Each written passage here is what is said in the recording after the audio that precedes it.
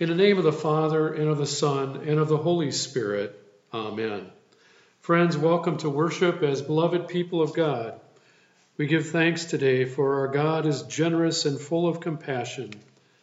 The annual harvest supper will not be held this fall. However, the committee is planning an alternate drive-through bake and soup sale on Sunday, October 25th. There are order forms that are available, and they will be sent out in the October newsletter. Also, please stay tuned then for more information that you'll find in your newsletter coming out at the end of the month. And thank you in advance for your help with this and your support of the bake and soup sale this fall. We're now in the season of the church year that focuses on the mission Christ calls us to, empowered by the Holy Spirit given at Pentecost. And we hear the Spirit's call to live our lives centered in the grace of God. One thing we learn about God from the Bible, in the Bible readings today, is that God is not into playing counting games. When we think about it, we realize how our relationships are hurt when we start counting mistakes of others, or ways that others around us are falling short. Trust becomes lost. Any attempt by us to keep score is really undercut by the grace of God, as we hear in our scripture readings today. Grace which is a free gift, undeserved. Before we hear the scripture readings, let us begin with the prayer of the day. Almighty and eternal God, you show perpetual loving kindness to us, your servants, because we cannot rely on our own abilities. Grant us your merciful judgment and train us to embody the generosity of your Son, Jesus Christ, our Savior and Lord. Amen. Our first scripture reading today comes from Philippians chapter 1. For to me, living is Christ and dying is gain. If I am to live in the flesh, that means fruitful labor for me, and I do not know which I prefer. I am hard pressed between the two. My desire is to depart and to be with Christ, for that is far better. But to remain in the flesh is more necessary for you. Since I am convinced of this, I know that I will remain and continue with all of you for your progress and joy and faith, so that I may share abundantly in your boasting in Christ Jesus when I come to you again. Only live your life in a manner worthy of the gospel of Christ, so that whether I come and see you or am absent and hear about you, I will know that you are standing firm in one spirit, striving side by side with one mind for the faith of the gospel, and are in no way intimidated by your opponents. For them, this is evidence of their destruction, but of your salvation. And this is God's doing, for he has graciously granted you the privilege not only of believing in Christ, but of suffering for him as well, since you are having the same struggle that you saw I had, and now hear that I still have. Here ends the reading. Our gospel reading for today comes from Matthew chapter 20. Jesus said to the disciples, "The kingdom of heaven is like a landowner who went out early in the morning to hire laborers for his vineyard. After agreeing with the laborers for the usual daily wage, he sent them into his vineyard. And when he went out about 9 o'clock, he saw others standing idle in the marketplace, and he said to them, 'You also go into the vineyard, and I will pay you whatever is right.' So they went. When he went out again about noon and about 3 o'clock, he did the same. And about 5 o'clock, he went out and found others standing around. He said to them, 'Why are you standing here idle all day?' They said to him, 'Because no one has hired us.' He said to them, 'You also go into the vineyard.' When evening came, the owner of the vineyard said to his manager, 'Call the laborers and give them their pay, beginning with the last and then going to the first.' When those hired about 5 o'clock came, each of them received the usual daily wage. Now, when the first came, they thought they would receive more, but each of them also received the usual daily wage. When they received it, they grumbled against the landowner, saying, These last worked only 1 hour, and you have made them equal to us who have borne the heat of the day, the burden of the day and the scorching heat. And he replied to one of them, Friend, I am doing you no wrong. Did you not agree with me for the usual daily wage? Take what belongs to you and go. I choose to give to the last the same as I give to you. Am I not allowed to do what I choose with what belongs to me? Or are you envious because I am generous? So the last will be first, and the first will be last. This is the gospel of the Lord.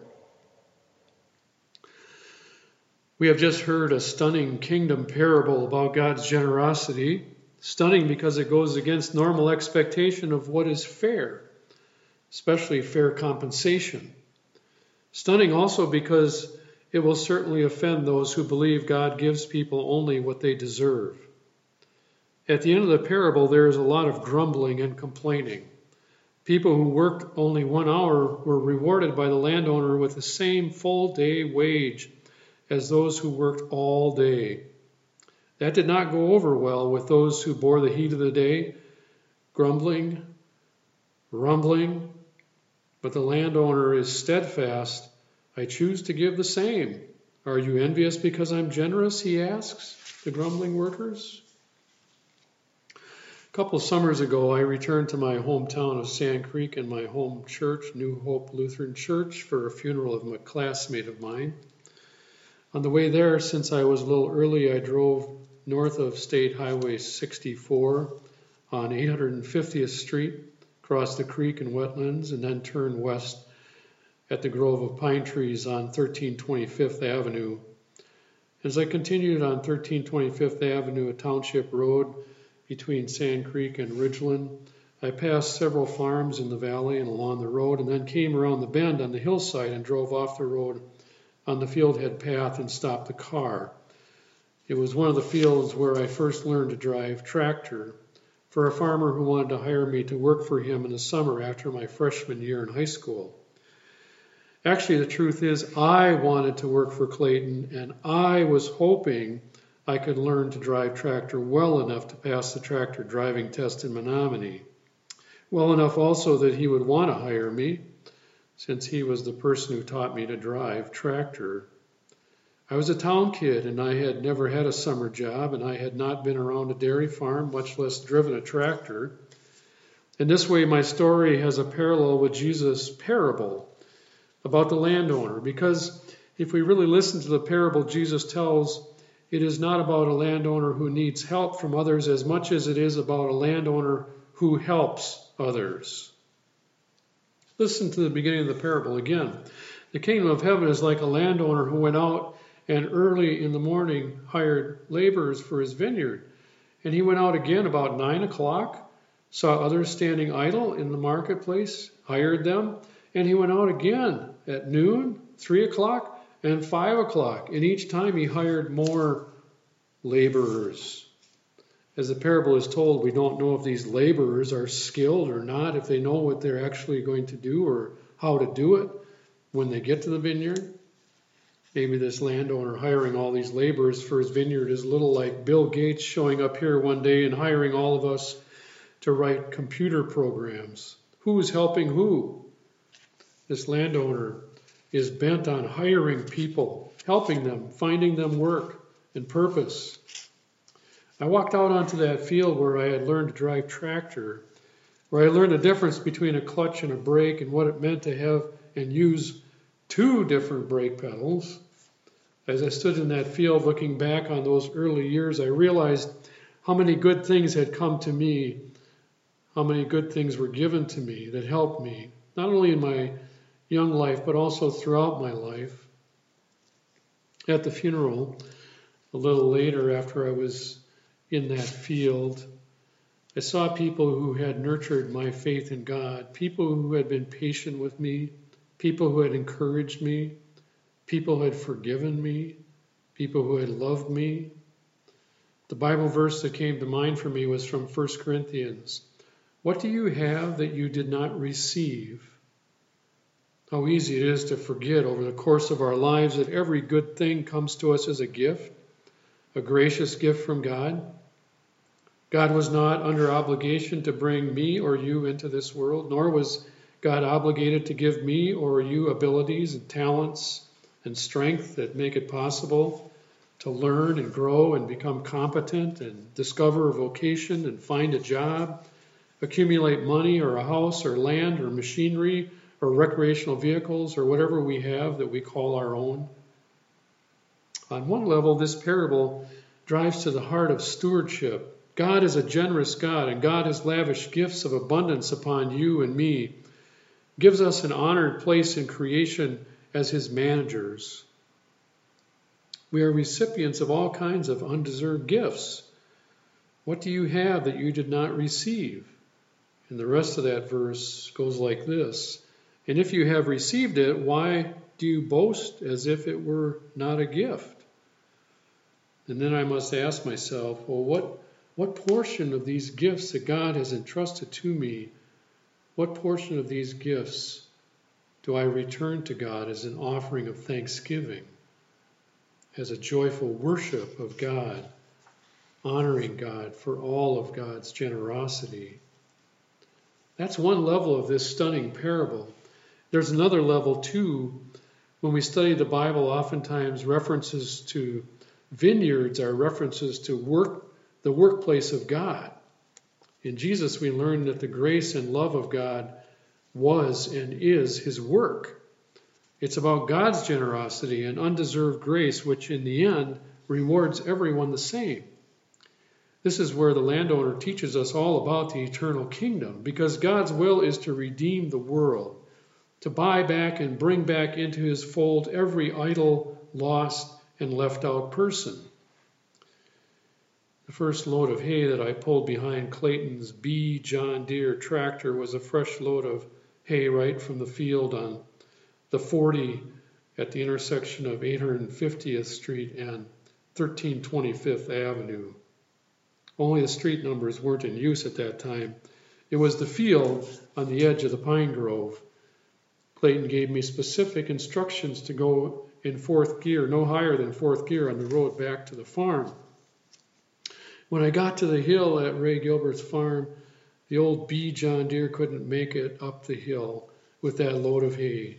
Not in fourth gear. It popped and died, and I slammed on the brakes and started the engine again and pushed in the clutch, and the same thing happened. I tried a couple more times, and as I was in the midst of this repeated failure of these attempts to get the tractor to take that load of hay up the hill, Ray's son, Lynn, came running from the farm, jumped up on the tractor right beside me, and advised me to shift the gear down to second gear to make it up the hill.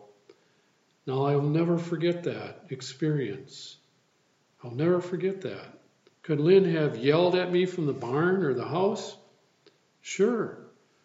But what would have happened? Nothing would have happened. Nothing would have changed. I would never have understood what he was yelling about. I would have never been saved from that predicament that I was in. I was stuck. I was inexperienced 15-year-old town kid, and I didn't know what to do.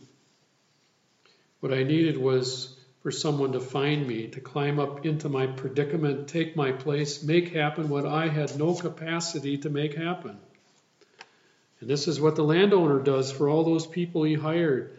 These people were stuck with no work, no purpose, no income. He found them, he went to them, he helped them, he hired them, he gave them a life. And this is what God does in Jesus, right? Stops everything, enters human flesh, jumps into our lives, comes to us right where we are stuck and cannot help ourselves, stuck in hopelessness of a broken and hurting world, to bring the boundless and gracious love of God to other people, to bring the good news of Jesus to everyone. In Jesus' parable, the only ones who had a problem with this gracious landowner were those who had been found by the landowner and given a purpose earlier in the day. Shouldn't they have been rewarded with more than those who were found and put to work at the end of the day? That question pops out, doesn't it? Faced with God's boundless love for the world, especially when it is given freely to others, our response to that question, whether we view our own work as something we have produced all by ourselves, or whether our work is the result of God's generous gift to us. And when that is true, joyful generosity springs from us. Graciousness, when we see that everything has been a gift from God. Let us pray. Gracious God, forgive us for the times and ways we get caught assuming your kingdom works in the same way as the world's idea of fairness, where people are rewarded according to what they have earned or deserve. Grant us an awe and wonder that comes from discovering your fairness. Your fairness is seen in your mercy and grace, O God, that Jesus Christ, crucified and risen, gives away mercy and love to all, undeserved. And may your mercy instill in us a new way to see you, and a new way to relate to others too. And we pray today for those who are victims of wildfires in the western states and victims of hurricanes in the south, for relief and rebuilding of their lives. For firefighters and relief workers, healthcare workers, scientists, all the essential workers, grant protection and encouragement and energy. You are faithfully with us, O God, in the life of our communities and our city and our country. Be with our country at this time. Grant us an insight into your will, that we might treat others with honor and dignity, that our communities might experience healing. Give health and wholeness to all who suffer in body, mind, or spirit. We pray for those suffering from coronavirus and those from our community that we name before you. Colleen, Lucille, Terry, Brett, Ruth, Leroy, Larry, Bonnie, Gary, Adele, John, Barb, Song Hee. Grant healing. And we remember all those who grieve the loss of loved ones, especially the family and loved ones of Myra Thompson. Comfort and bring them hope at this time. Risen Lord Jesus, you went ahead of us into the grave and defeated the powers of sin and death and the evil one. We remember those who have died, and especially those most dear to us. Inspire us to live our lives in resurrection hope of that day when we'll be reunited with those who have gone before us.